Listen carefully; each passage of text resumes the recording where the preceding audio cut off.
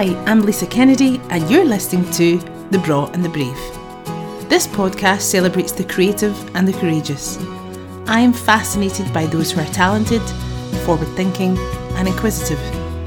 Sharing their stories, wisdom and everything in between, The Braw and the Brave is about people and their passions. So on to today's episode.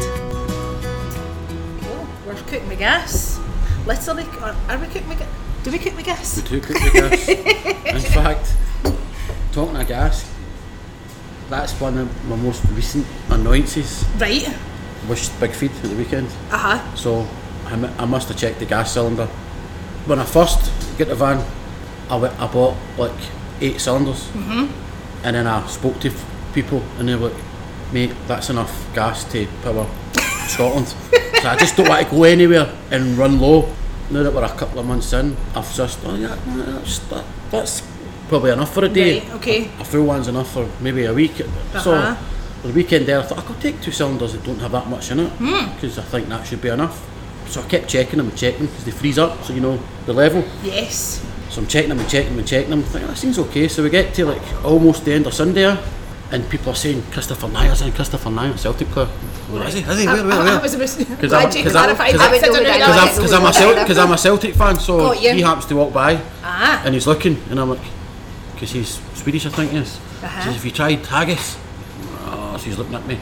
I was like, I've just these wee bit of haggis just for the sake of it. Yes. So making some haggis and decide to order a burger and whatnot.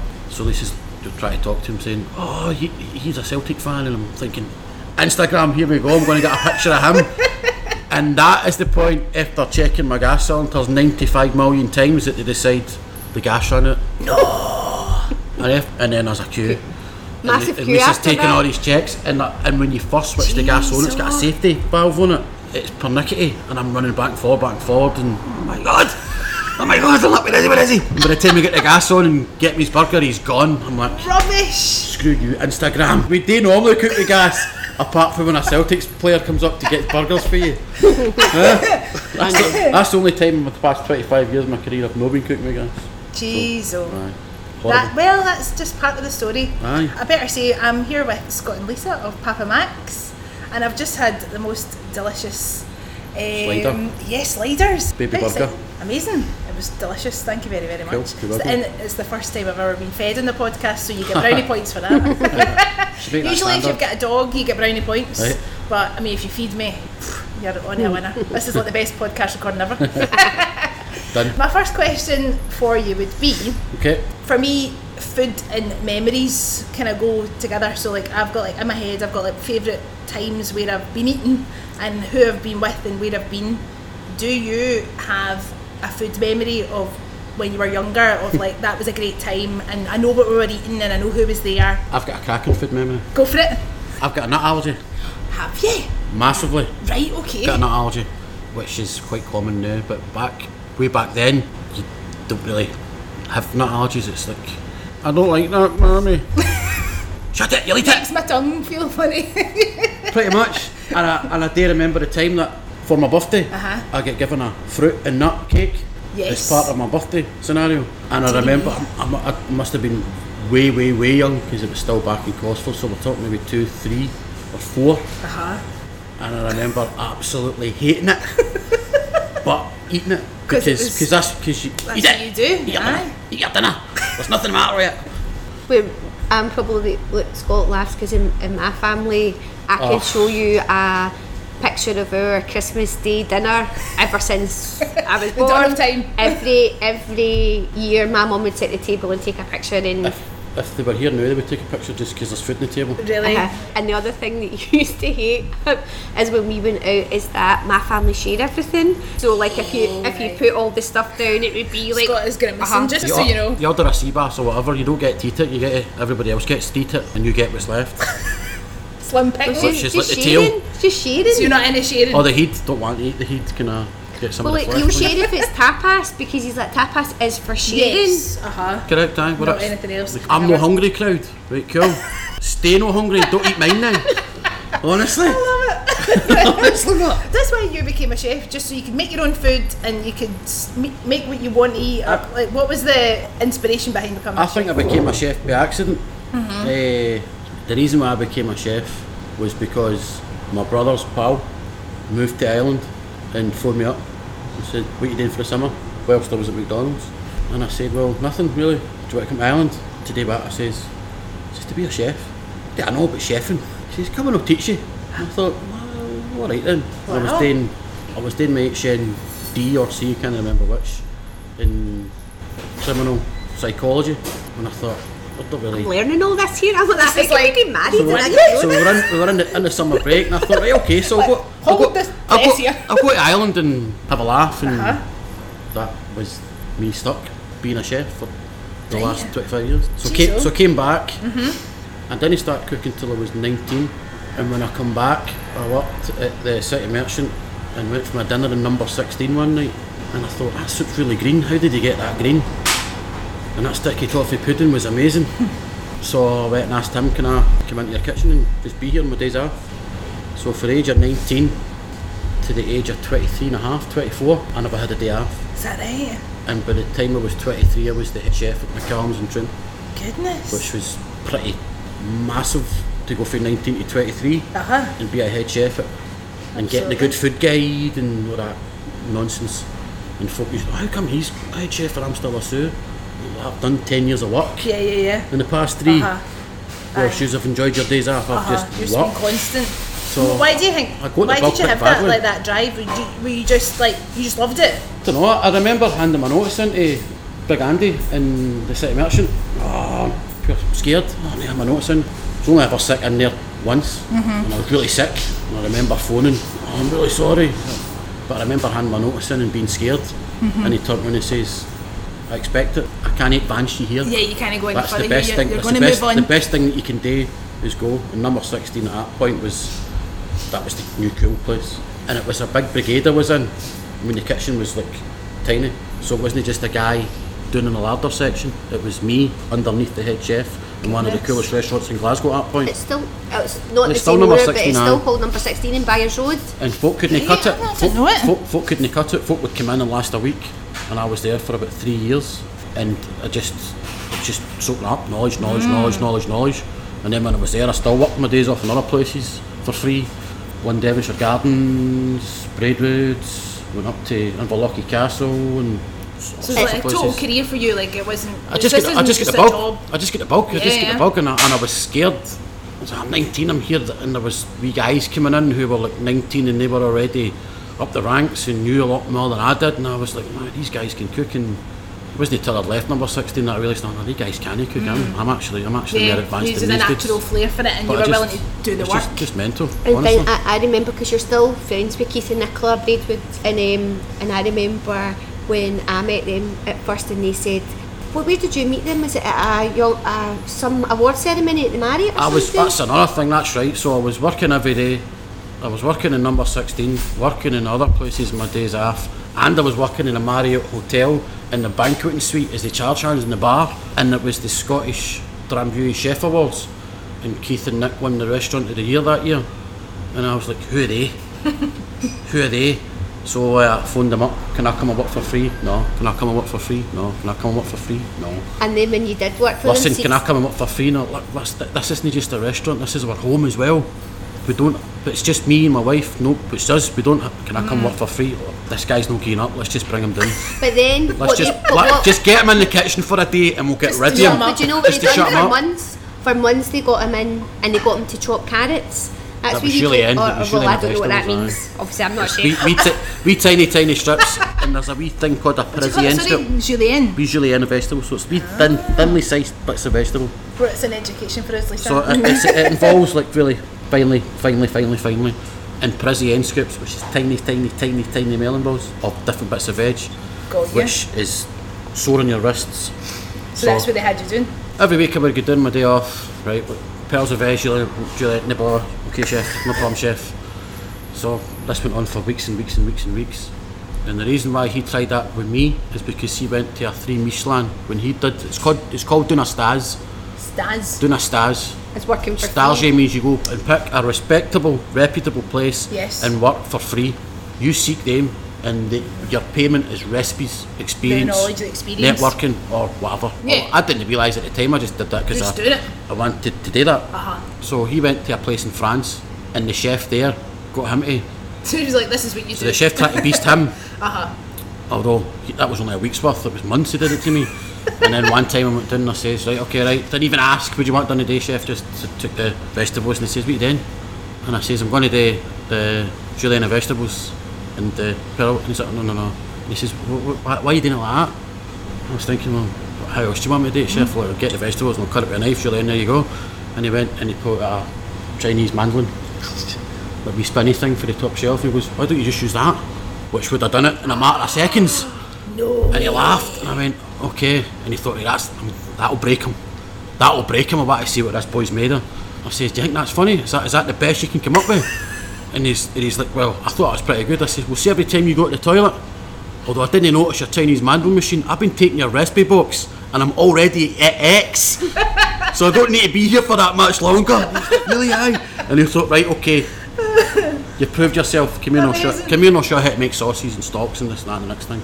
That's amazing. That's such a good story. So he never broke me, and to this day, he still goes on about it. That's so cool. And you obviously just proved yourself. It just so happened the next week he was up at number 16 getting his dinner, and when I went down, he's like, "You really did take my recipes, didn't you?" He says, "How?" He had this table who would come in every Sunday with a Bentley, mega rich, and then says to Keith, "Oh, I see you've got Scott's quail dish on." Which was his. So Keith prepped it on the Tuesday, I put it on our menu on the Thursday, and the guy got it and bread was on the Sunday. Right. Keenan! It's like, well, it's mine now. You shouldn't have got me usually in those vegetables, mate, then, should you? Huh? That's what you get. So then just worked your way to then... Just kept working. So what happened was, I went up to Kinnaird Estate.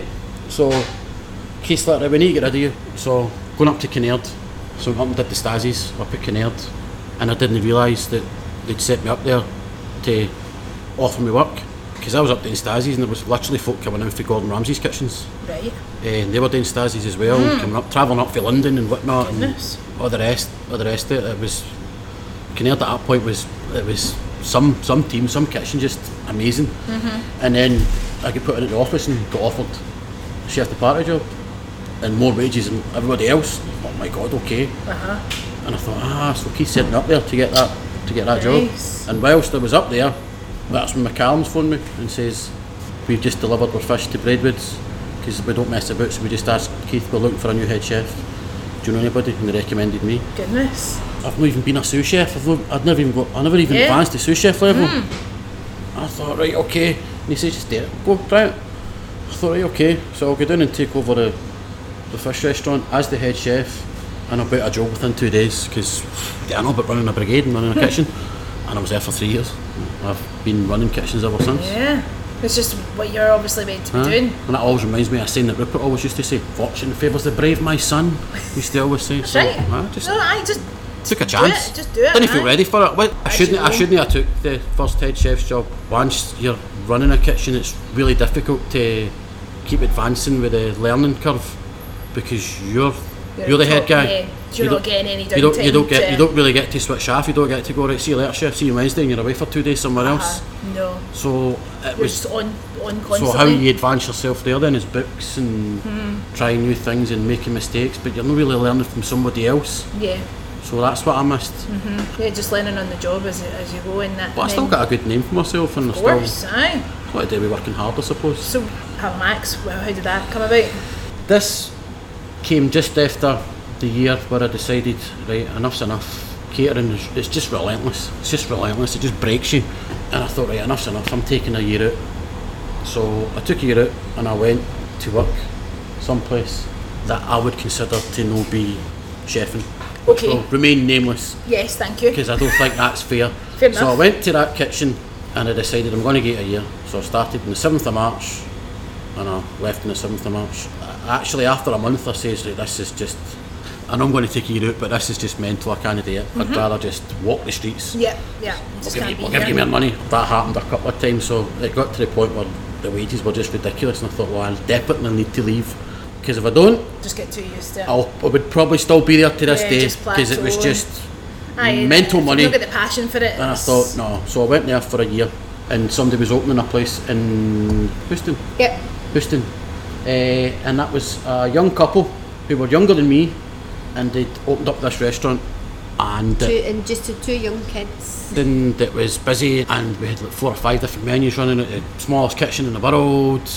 And I remember when the pass was tiny, you could only fit like 6 plates, and it's like a 100 cover restaurant. So I need you to come take these 6 plates away, so I can start the next check. Yes. And the next check, because I've got steaks cooking and they're going to overcook, and we need to get the food out. And I remember shouting service. Right. And they sent someone in to say, can you ask him to stop shouting for service, please? And I just thought, this is mental. If I was to do this, Yes. I would do it differently. And these people are like a decade younger than me, and they've got the guts to go forth and do this. I can't work for somebody else now, because I'm at the point, and I think it was Lisa that said, you know, I don't think you'll be happy working for anybody. No matter who it is, I don't think you'll be happy working for them, because you've got to the point in your life where you've got your own ideas and you want to date yours. I mean, that maybe makes sense. So, right, okay, I'll go and look at places. This was a coffee shop that was closed for a couple of years. And I thought, right, I'll go, nah, it's Johnston, you want to open in Johnston? Nah. So I came here to look at this just to tick off the box, because I thought this room that we're sitting right now was it. I thought this was it. So I came to look at it, and I'm a chef, and I still like hiding in the kitchen. I don't really like being front of house. I like being in the kitchen and shouting at people or whatever. So I came in and I went, this could actually have a kitchen, innit? This could work. And then I looked at everywhere else and I went, actually the one in Johnston's the best site. So That's a brilliant location. So then we done it. So when was that? What year was that? 2010. Obviously we were thinking about doing it, and then obviously there was the cost and the finance, and my papa had passed away, and left money to my dad, and my dad kindly gifted us some money, and it was a small amount. Sometimes I think, what a crazy idea to think you could open a business in that, but I mean, that's probably how all our family get involved. Like my dad tiled the toilets for us, and I bought the seats that you're sitting on. Did you now? And those walls. And amazing. Like, whatever skill you've got, we're using it. Not even whatever skill. Scott doesn't do any DIY. I've never done DIY, but it was that way of going, let's make some seats. How'd you do that? Literally didn't even know how to switch a power tool on. But he's just like, again, it's like, right, we're going to make this work. This is and the first day that we got the keys, I walked in, and what is now the pot wash area was an office, and the first thing that we did was just cut a hole to make a service hatch. And I remember the guy Craig, who was with me at the time, his brother was workman helping me. What the hell are you doing? Are you mental? Walls and walls. There could be wires in there. You'll kill yourself. Right, sorry. I never even thought of that. Okay, so I could have died the first day that we came in here by cutting a thank goodness you didn't. Unprotected metal into a wire and done. So there'd been 0 Papamacs then. So that's so nice, the name Papamacs. I didn't know that. Yeah, that was on my mind to ask. So that's really cool. Why. A lot of people ask if we're Italian. They say no, it's Papa Macintosh. Yes. So that's where it's from. My family is the poor sitting down cooking and big family dinners and all that kind of thing. That it just felt right. And he would have appreciated that, obviously. He would have. He liked his wee knickknacks and his, you know, the wee things that you'd hang in the walls and whatnot. So above the door, the kitchen in there, his plaque says Jimmy's Kitchen. That's which was above his door in his kitchen. I love it. We had a lot of other stuff that was in here in the beginning. Yeah, like all your photographs that are up. But then we kind of rebranded. At the beginning, it very much was just knickknacks and things, and then... If you get anything in the house you want shot, I just bring it up and I would love a space to do that. I've got hundreds of stuff that I can do in another room. To that was just littered. I mean, I love it. How would you best describe the vibe of Papamacs in terms of the space, but also the food? That's a 4-hour programme in itself. It's changed. It's changed yeah, a lot. Of course. I guess it's changed massively. In the beginning, it was all Frenchy, chefy. I can call myself a chef and be proud and still use all the major suppliers and all the expensive ingredients and this, that, and so in the beginning, we had what we would say is our day trade. And then, so the beginning it was known as Papamacs Deli Bistro, because we were like deli during the day, and then we did the bistro, so we changed menu at night and did a menu that was very much the background that you had came from.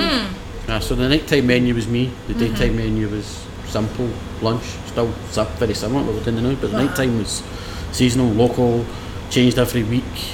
just spend all the profits on that. That sounds quite intense in terms of... It's crazy.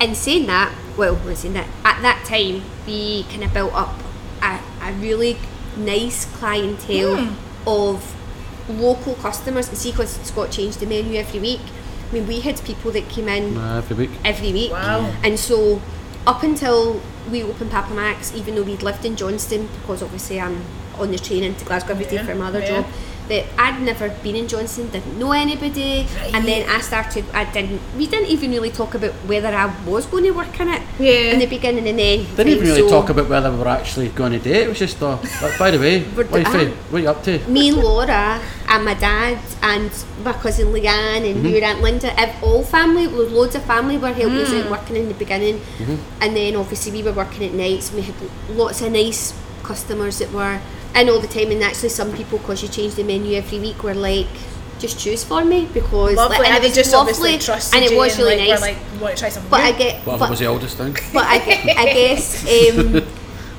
guess over the years it's been learning about business. The first 5 years was about what I wanted to do, what I wanted to cook. If it was full, great. If it wasn't, it's about me. Yeah, you're doing your thing. And I guess what we learned was there was quite a lot of people that would come in and be like, like if there was, we might have rabbit or veal or partridge, pheasant, grouse, whatever. And what we used to do at the beginning was Scott would chat through the menu, and then we had like what would be like a cheat sheet. And so actually the menu wasn't scary, it was just written from a fine dining background, and we would chat to people and be like, look, well, this is chicken, this is this is that, and so people would be, right, okay, that's fine, and I'm willing to try it. But equally there was a lot of people who were, I don't know what that is, and actually there's a lot of people that don't like to try new things. When we started going out, and we used to go out for dinner, because if Scott had a night off, there was no way that we were cooking at home, so we would be going out for dinner. And after a few weeks of going out, I remember Scott said to me, why do you always order patty and chicken when we're out? And I was like, well, really? That's the two things that I know. Because we were going out, I was like... And Chateauneuf de Pape as well, because you knew how to say it. So like 24, and I was younger, and actually, like probably when I'd obviously been out loads in Glasgow, but out drinking and clubbing, and you're not doing anything, do you know what I mean? So I was like, but that's the two things that I know. And then you were like that, never order anything in a restaurant that you know what it is. Try, have something that you wouldn't have at home. But only that's taken years and years of trying new things and working up the confidence to be like, I don't know what that is, and whether that's to do with if you're spending money when you go out, you want to make sure that you're going to get something that you like, and so after a while it comes down to there's growing your business, and then there's that we have to now refocus. So finding a balance between like you still enjoy making the food and creating the recipes, but also at one point I was doing about 120 to 130 hours a week. It was just mayhem. Dylan, I think, was 4 at the time, and he says to me, Daddy, why didn't I ever see you? Why am I doing this? So buying all this produce, that includes the night time, take that away, turnover decreases, profit stays the same, and I can go and tuck the wee fella in. You get your life back a bit. Where the chefy brain can come in now, most recently is the van. Yes, which is very exciting. So it's always been part of I've always wanted to venture into the food truck side, but for the longest time we were making families. So, 2 beautiful boys. Aye, so all the effort and finances went towards that. Absolutely. So once that was mission objective complete, well, we had thought that would be right. Okay, food truck time. Because I couldn't imagine still, even though I'm not saying never say never, but the time that we've been off with Dylan, and obviously I'm off just now with Jack, is that we can come in every day, and if you worked for somebody else you couldn't do that, or your family's in and around, so discount for all. He can come in, even if it's only 20 minutes, come in, fat about the kitchen for 20 minutes. Then I've seen him. Absolutely. Well, some days you're away. Well, this weekend I'll be away to Boathouse at the weekend. We'll be like 5 in the morning times 3 days in a row. Plus we're away, we'll not see him. But equally that could be other days where you've got an event but it's closer. So you can come around family life. He'll cut me. I think we've got to the point of going, like, with the night times, and people used to say to us all the time, see if you were in the West End, see if you were in Glasgow, see if you were in the West End. Amazing. Yeah, well, we're not. and obviously, we in hindsight, it's the biggest thing, because you go, if you were ever going to do it again, would you? But this is it for me. I have said this is it. This is where we chose to do it. It's near our home, and so probably what we've learned most in recent years is about slightly changing what the offering is. To address the work-life balance, and also to make a living out of it, you know. And things evolve, things change. The lunch always took care of itself. Never had to think about the lunch. So we are a lunch venue to 99% of people. So be a lunch venue then. Stop doing all the chefy stuff at night time and change that to the food truck. So are you changing up the menu for the food truck compared to what I've not done the same menu twice already yet. Right. No. Generally what will happen is, so you're booked in, and I'll say to people who's coming, who's the other vendors, and then I'll make an offering that's different to everybody else, which is good for all the rest of the vendors, and it's good for the public, and it's good for the organiser, because they know that I'll do something different. And also I think, just as a bystander, I go, I think that's good for you, because you're doing the same menu every day here. You get to you're doing all your breakfast, all day breakfast, but that allows you to still, because I think have that artistic flair about it. For me, watching the kitchen, it is an art form. The way you put everything together, and like I've said, when the food came out earlier on, I was like, oh my goodness, it's like a proper work of art. Like there's thought and precision and detail went into that. And I think the way that we would say, a rehearsal went really well today, or we made a really good piece of work, the show went really well tonight. I've noticed that with service, because after service you get the same wee buzz that you would if like you've did a really good workshop or a show, and everything was great tonight. You come away thinking that's great. You do get the odd night where everything is just, most of the night, is everybody alright? Everybody alright? Customers loved it. You're like, I don't know how. My God. And what you judge the kitchen's exploded, but here's good. So and I think that's something that now that we've got the van, that you've still got that creative outlet, because I don't know if you would. Well, back in the day, Monday would be the day for the brain to switch off.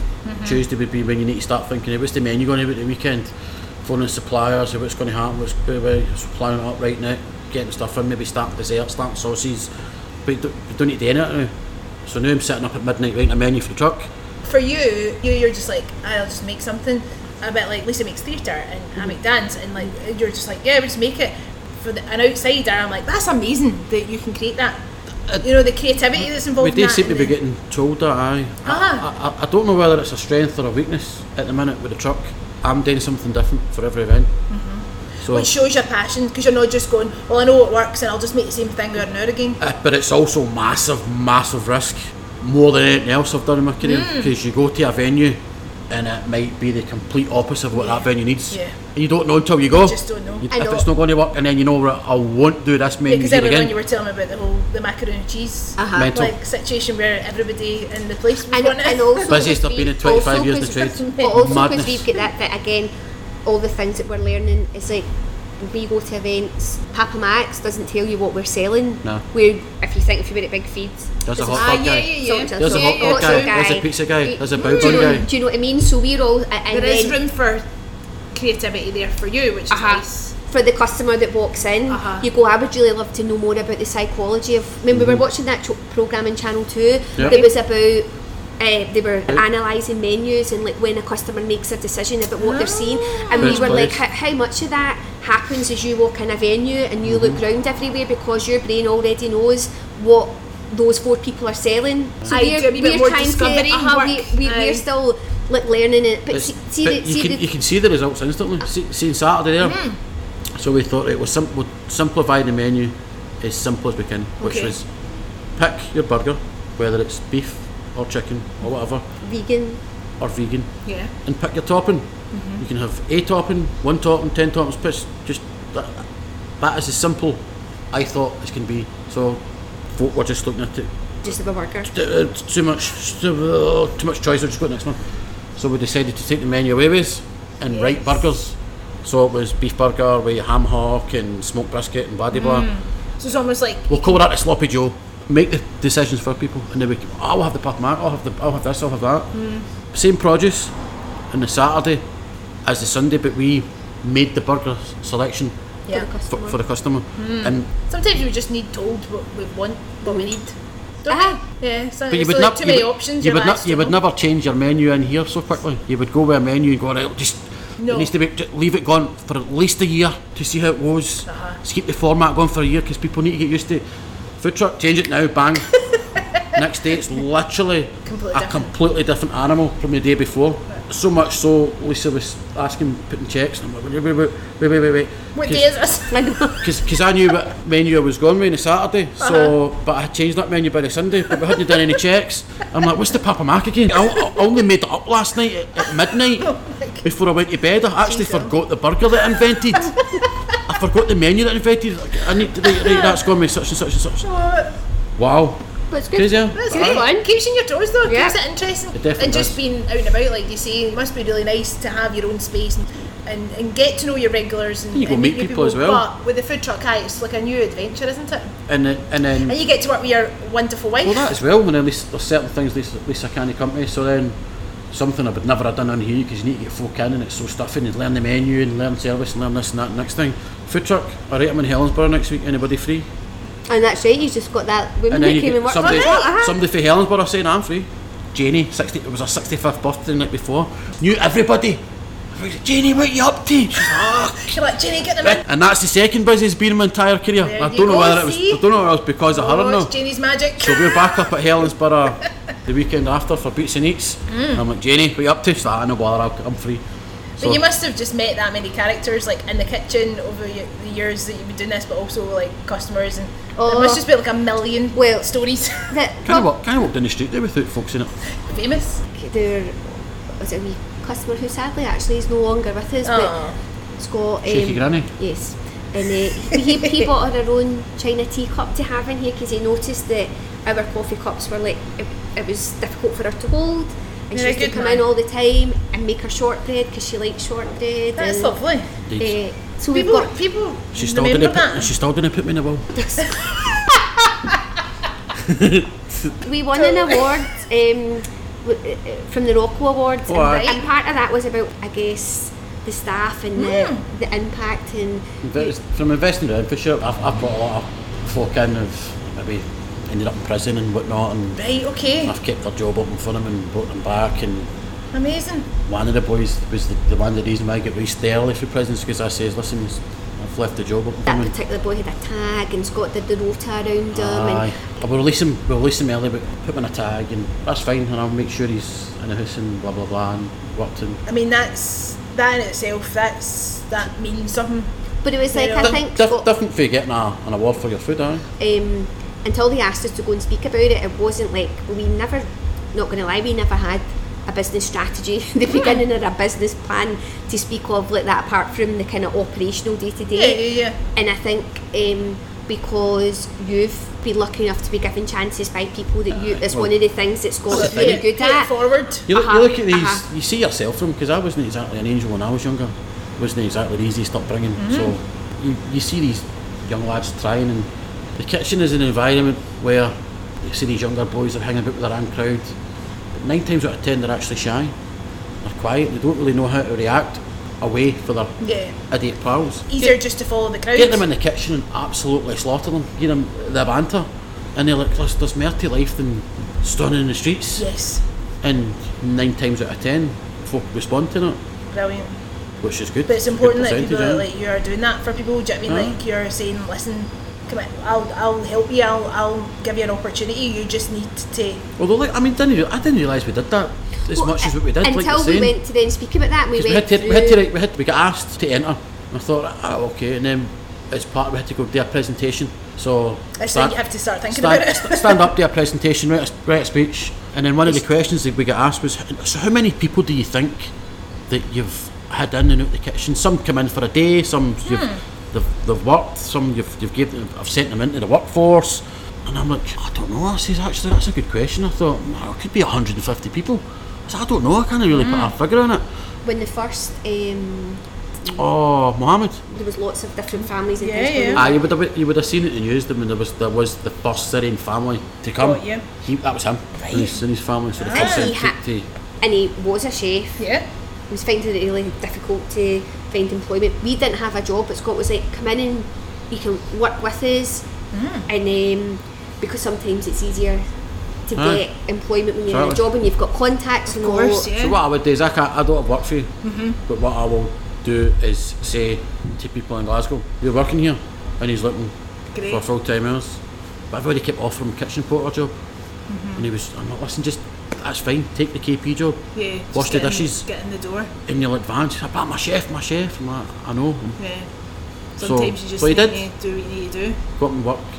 But like you say, you hadn't even realised how many people. That's just because that's just in your nature to do that. You've seen the impact that made in your life when people were taking a chance on you, and you've not even thought about it. It just came naturally, which just sort of happened. Just shows you that these are good peeps doing good stuff.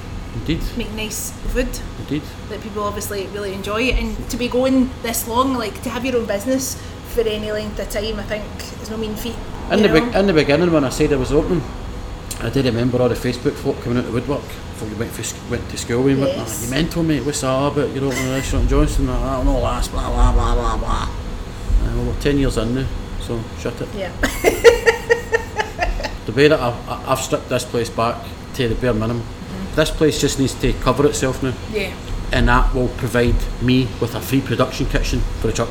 Great. And the truck's where the art form can be. All the chefy things can happen in that. Because I know a lot of people with their trucks, they take their trucks out and they get the money for the trucks and they're paying their wages and they need the money for the trucks to pay for the rent and production kitchen. Well, I've got my free production kitchen because I've got trade coming in and then I'll go away with the truck. So when I make money in the truck, it's money in the truck. Yeah. I don't need the money in the truck to come back and pay rent, this, that, next thing. You're sorted. That's covered. What I found interesting as well, when you go to different events, and like we were down at Loch Lomond, and obviously some of these things are weather dependent. When we went down and done one, poured the rain, so poured the rain, and so great, obviously honestly. great, but then I felt, I was like that to Scott, we feel like, oh man, this has not been what you thought it was going to be, but we've also got our restaurant, so you've prepped while we've served customers during the day in the restaurant, where and again, I don't want to name any other traders, but you know, everyone's been really nice in the kind of food trailer network and been chatting with each other, but you go, I know that guy was like, great, I've prepped for 2 days for this, I've nowhere else to sell it, I thought I was going to sell it, so then there's all that food going to waste. If we have a quiet while in the van, because you don't know, you can bring stuff back and get it on the board or whatever. But it's great that you've taken the step to do that and not become complacent. Like Papamacs is doing well, could just rest on your laurels and just do what you're doing. But you've actually thought, no, this is something that I want to do. I want to still be creative. I'm passionate about food and passionate about also the business. I think also as well, you realise that so having two businesses but also so much has changed in Johnston. We had a swimming pool at the back of Papamacs before, and it, you know, the banks have closed. So what's closed? You know, there's the closing of the high street that's affecting us as well. True. So you kind of go moving forward. You have to go. It is doing well, but you kind of go. So in some ways, we probably do have a strategy when I'm saying that we don't. But the strategy is adapt or die. So many folk just maybe unwilling or can't, or it's too scary. I was going to say a fear probably most of the time. Maybe I've seen it happen to other guys. Well, I cook lobsters as a bad example. But folk don't like lobsters, I'm cooking lobsters. But folk don't like lobsters, I'm cooking lobsters. You do a business. Yeah. Change it to salmon because folk like salmon. Yeah, you have to, like you say, move the tides. Even if you're not overtly aware of change, you just need to be open to change and open to new. I would say I don't know of anybody that's changed their offerings as much as what I have. I just don't. I honestly can't think of any restaurant place that has. Maybe there's other versions where I've adapted the site where other people would go, right, this isn't working, I'll adapt by moving across the road and being something different. But it has to work for you. It has to work for you and your family, and obviously, you know, your family's changed in that time as well, so it's making it work for your life so that you can be still passionate about it, and but also, just like I think a weight on your it's shoulders. all the learning around, like, you know, it's great, we've got our own business and people, I think, automatically assume you're rolling in it and you go, but Scott's everything. He's the caretaker. Yes. He changes the light bulbs, he empties the bins, everything. It's like it's you eat, sleep and breathe it. Of course. You know, it's all consuming, that's the deal. That's it. It just rules your life. Rules your life. There's no escaping it. There's such abuse alcoholism, drug abuse. It's just a hard industry. And I can understand why people end up mental breakdowns and exhaustion. I've been close to exhaustion myself. Yeah. So far, touch wood, it's not broke me yet. And clearly the highs hopefully outweigh the lows. I think it's not broke. I think it's not broke me because I keep trying new things. There's something else for my brain to take away. If you were to give advice to a young person thinking about getting into this game, you would say, I know what you would say. You would say, don't believe the TV for a start. No, but you would say, don't go to college to learn to be a chef. Right. And we had one of the very, very first chefs.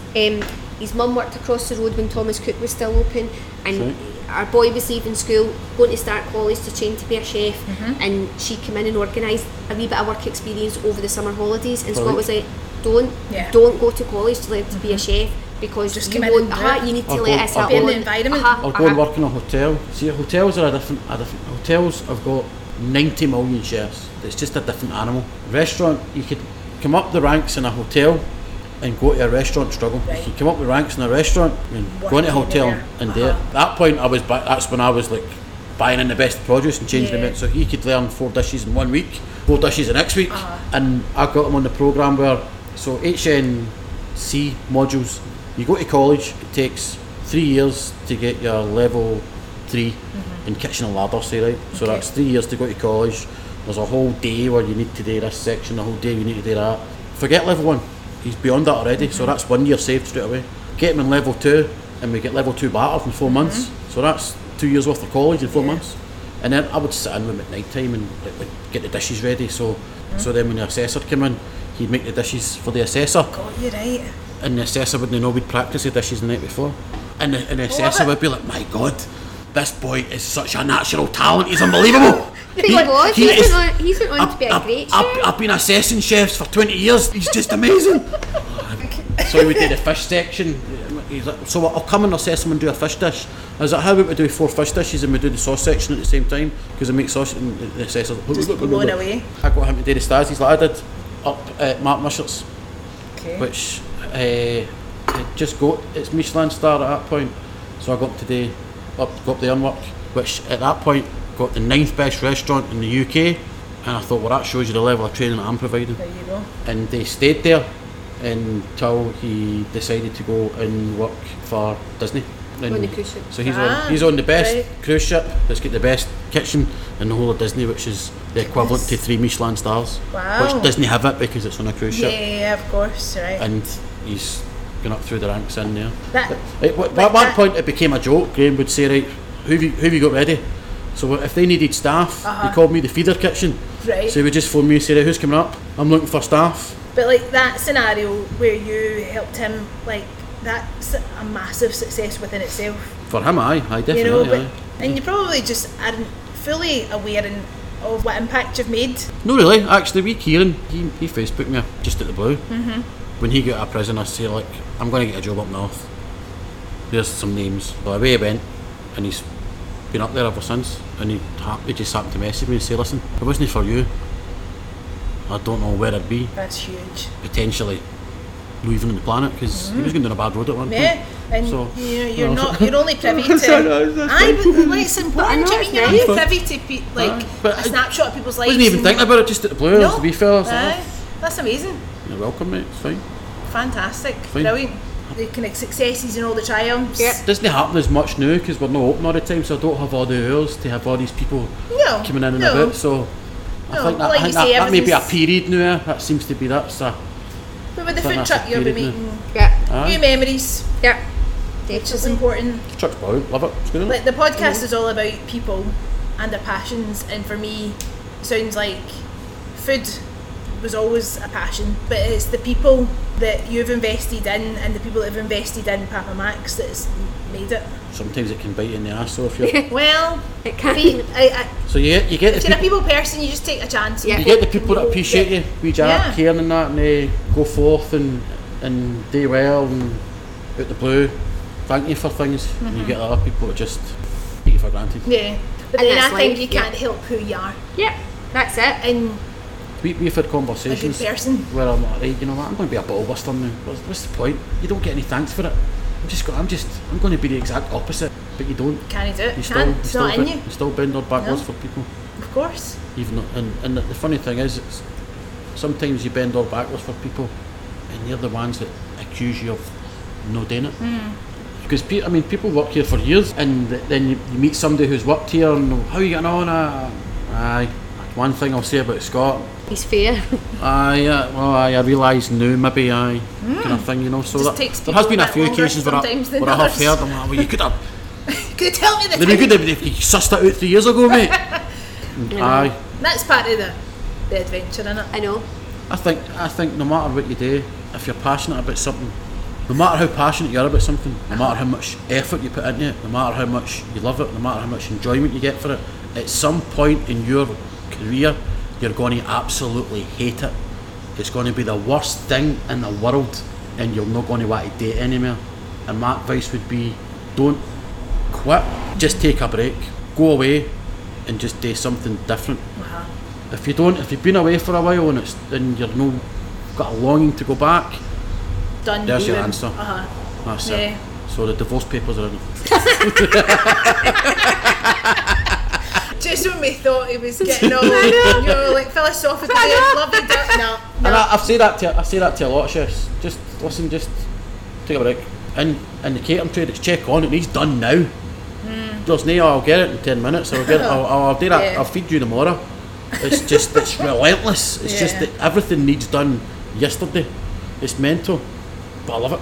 See, in the middle of Saturday service, which is the checkboard's full, and you're just up the wall, and you're looking at all the checks. You've got stuff in the store, you've got stuff in the pans, you've got stuff under the grill, you've got other checks coming on. You need to stage it, I need to get that out. It's all down to timing, and you're just like, man, God, how do I achieve this? And sometimes I actually physically walk a step back and just look at everything and go, right, that's how relentless kitchens can be. That's what it can be like in here. It's just mayhem. But it's that obviously that it's drive. Just mayhem. Just love it. And then you get home and you're like, woohoo! It's a shame the podcast you can't see that dance move there that you fed a million people a day and everybody was happy. That's what it feels like. So well, in the effort not to take up more of your time, I'm going to move on to what we call the thingamabobs.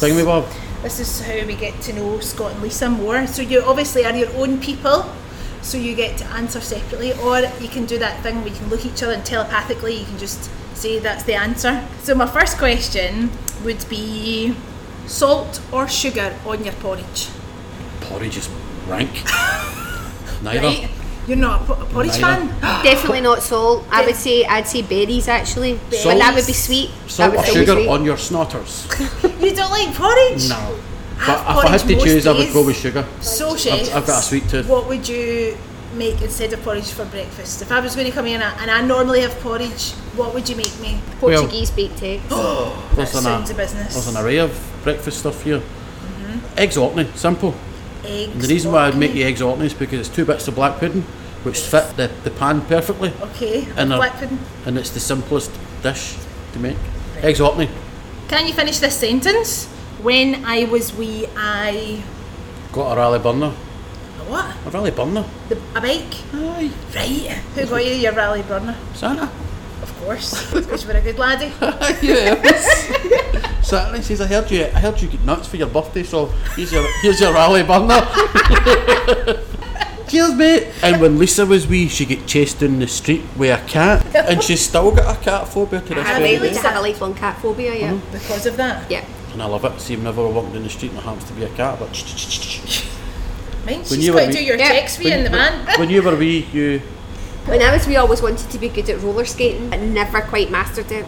And therefore, as an adult, have passed up several times on nights out in the old roller disco because I never ever quite. Lisa, you could be harbouring some talent now that you don't know about. I would get your skates on, literally. They just opened the roller disco again somewhere. I know, but get there. You could be serving a roller skate. You could be serving.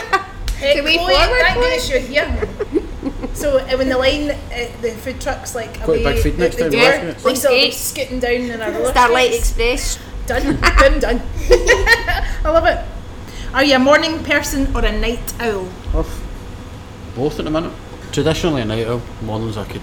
I'm a morning person. Definitely. Yeah, right. Yeah, definitely. Once you start drying your hair at 5 in the morning. No, I'm leaving for work at 9, so I'll start drying my hair now.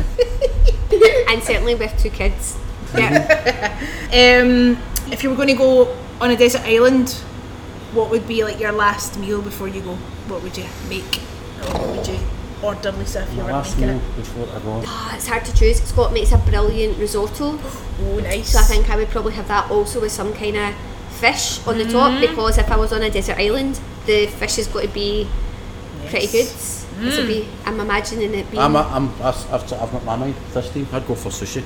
Would you now? Definitely. That's interesting. Well, maybe no, because we're going to be in a desert island. We're going to be eating raw fish, aren't we? Yeah, you are. Because I imagine the desert islands are going to have any electricity to plug a cooker in. You're not going to take your Just gas really bottle to we the... like sushi. And some risotto with fish on top. Yeah. What's your favourite dish? Steak.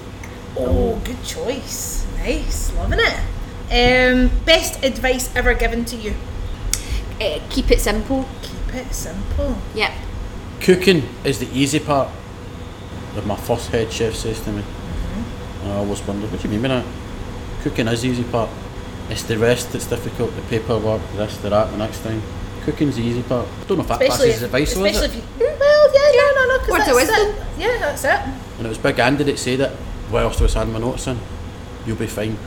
Cooking's the easy part. You've got it covered. And the last question, which I ask everybody, is what is your favourite Scottish word or phrase? Dauber. Nice. Definitely. There is some discussion because actually, as far as I'm aware, dauber is not a bad word. No, So in my family, dauber is a term of endearment. Yeah, because a couple of times this came up with, I'm like, could you choose another one, because then I'll need to our family group chat's called Favourite Daubers on Scottish Tour, word? and Yeah, I don't think it's a good well, word. it's just But just, or- I mean, that can We're mean getting whatever the you chef want. hand That can mean whatever you want it to. That's true. Check on, table 20 just worked on. But dauber could be good as well. I like your dauber. that's it. That's how I take it. like Dauber it, is ah. a term of love. Well, I definitely cannot say that you guys are daubers. No, but you would. Doesn't I know you're not would take that as a audition. compliment if you said that we were lovely daubers. Couldn't make a nicer pair of Pair of daubers. daubers. Well, thank you so much, Scott and Lisa. I'm Chloe. Pleasure. For doing the Braw and the Brave. Wish you all the best and your many adventures to come. Wish myself all the best. It's happening, but it's all fitting into place. Brilliant. Thank you. Hey, well done, everybody.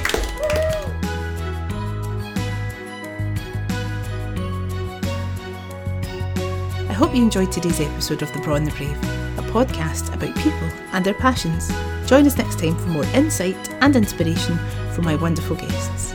Bye for now.